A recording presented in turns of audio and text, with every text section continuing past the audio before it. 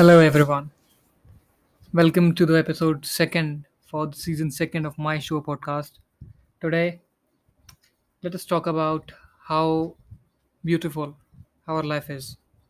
So, Albert Einstein once said that if you can't explain something simply, you don't understand it well enough.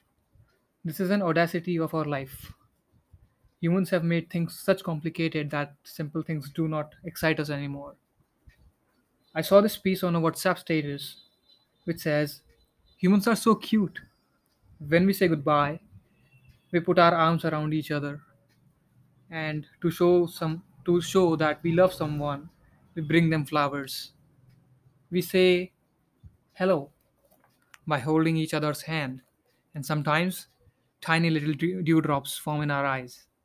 For pleasure, we listen to arrangement of sounds, press our lips together, smoke dried leaves, get drunk of old fruits.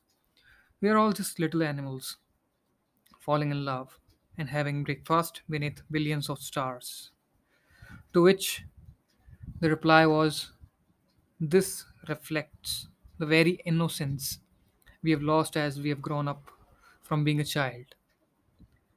That's the truth of life. We have grown up with so much complexities in our life that we don't seek simplicity anymore. All thanks to the FL's loop in our life.